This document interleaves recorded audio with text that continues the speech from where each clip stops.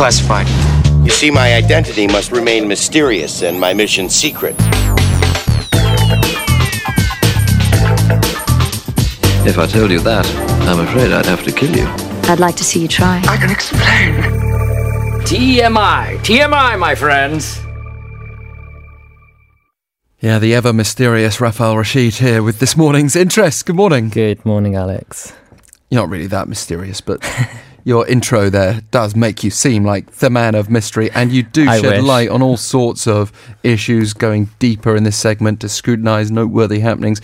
It's actually a very sad context today as we reflect on the circumstances surrounding the tragic suicide years ago of Jang Jae-yeon. We're not going to talk directly about the case in question. We're going to talk about witnesses, though, to the case, and witness protection, which has been heavily criticised as being insufficient. Yeah, indeed. I mean, it's obviously very sad to reflect on anybody's death, especially the death of someone who felt like they had nothing to live for after being apparently abused repeatedly in the case of Jang Jae-yeon. Right, and now we've got the reinvestigation that's going forward, and one witness in particular who has come forward, who was Jang Jae-yeon's friend and colleague, and she's been in the news recently because she's been given witness protection here in Korea, but recently she's criticized the police that her protection was completely insufficient.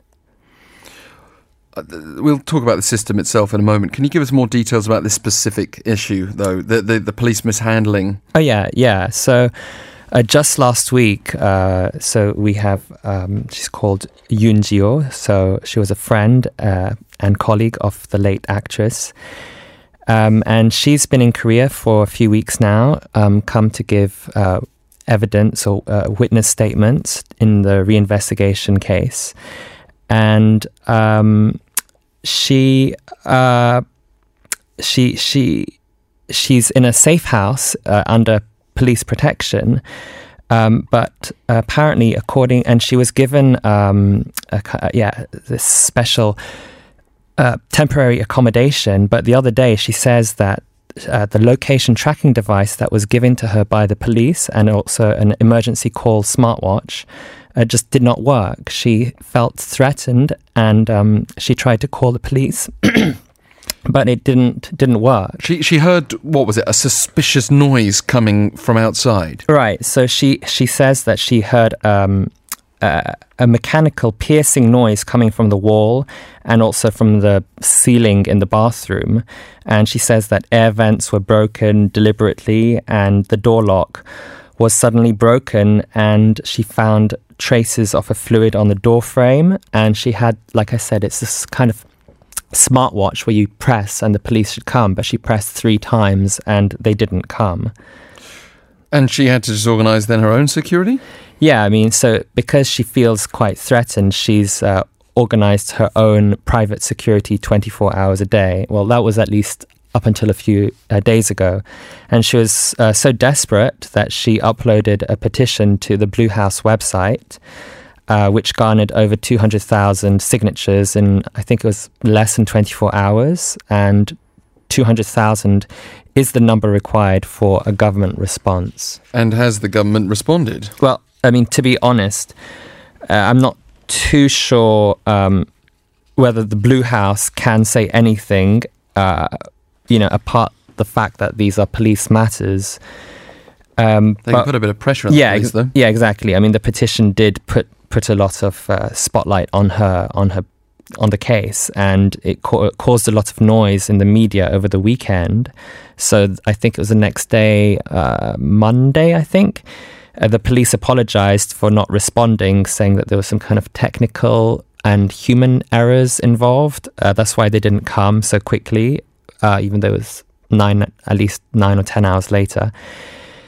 And so they replaced her tracking and emergency equipment, and they've moved her to another location, and they've also provided her with 5 female police officers protecting her in rotation round the clock, including 1 senior police officer.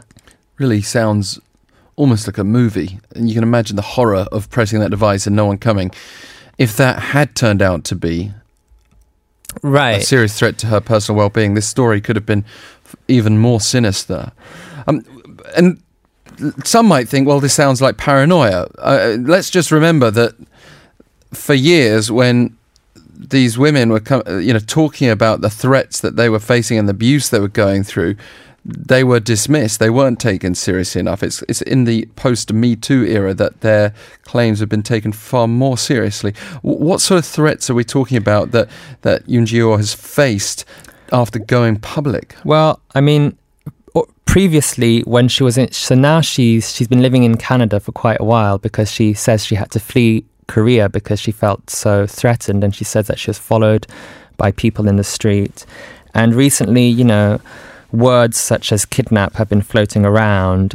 Who knows what threats she could have faced. Well, we know on April Fool's Day there was a very distasteful message about her that was doing the rounds, and it wasn't a direct threat in itself necessarily, but it kind of revealed that there's this feeling against her. Yeah, I mean, malicious feeling. Whatever it is, I personally believe that these threats are real. Actually, I mean, this is a bit of a side story, but I worked it was in 2012 on a documentary about exposing the dirty side of K-pop and the entertainment industry in Korea. And it was for a British broadcaster, and we talked to several industry insiders. And when we mentioned allegations of abuse within the industry, such as rape, they told us to not look any further in such matters. And they said that if we did, we risked putting our own safety at risk.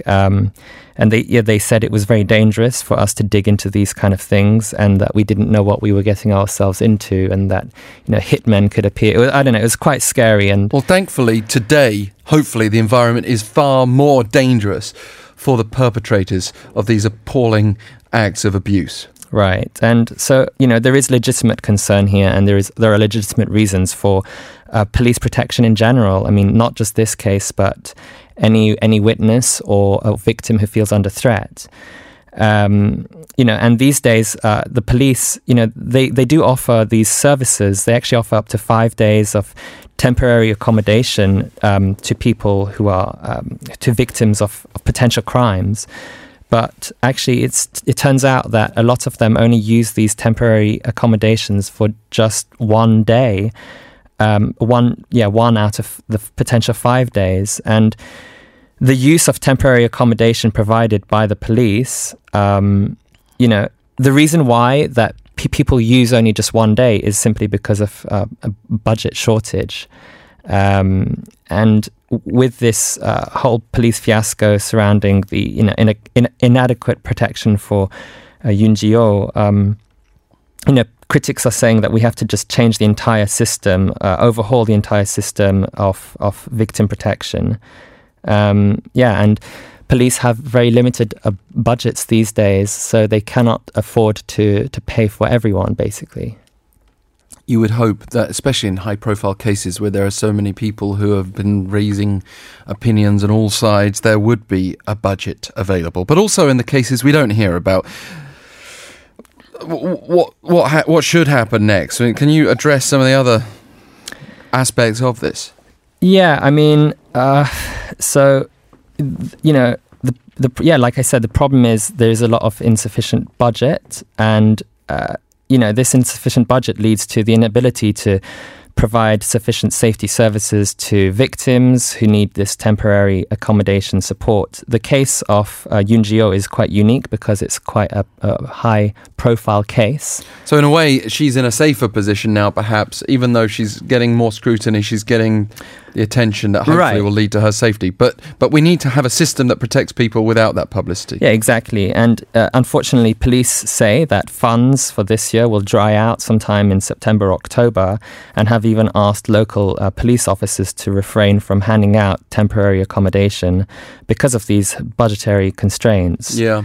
Do you know, it's a slightly different issue, but reflective of the policing. An incident I recently directly encountered through my family in Itaewon. Mm-hmm. Our older daughter's been working in a store there, and she popped out to the bank, and her co-worker was there on her own, and someone from the establishment upstairs came down in a fit of anger complaining about something and struck her on the face and then threatened my daughter. And my wife spoke to the police and they said, well, what do you expect us to do? We can't protect them. Because my wife was just inquiring, has the woman been released from custody? Is she going to be a threat again? And they said, their best advice was don't, have her leave that job.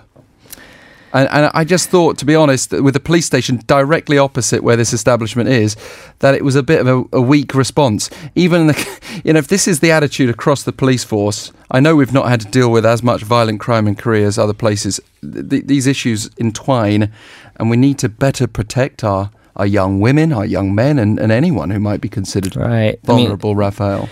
The budget the police has been the same for the past 5 or 6 years. But if you're on duty anyway, you don't need an extra budget to walk across the street and make sure things are all right every now and then, right?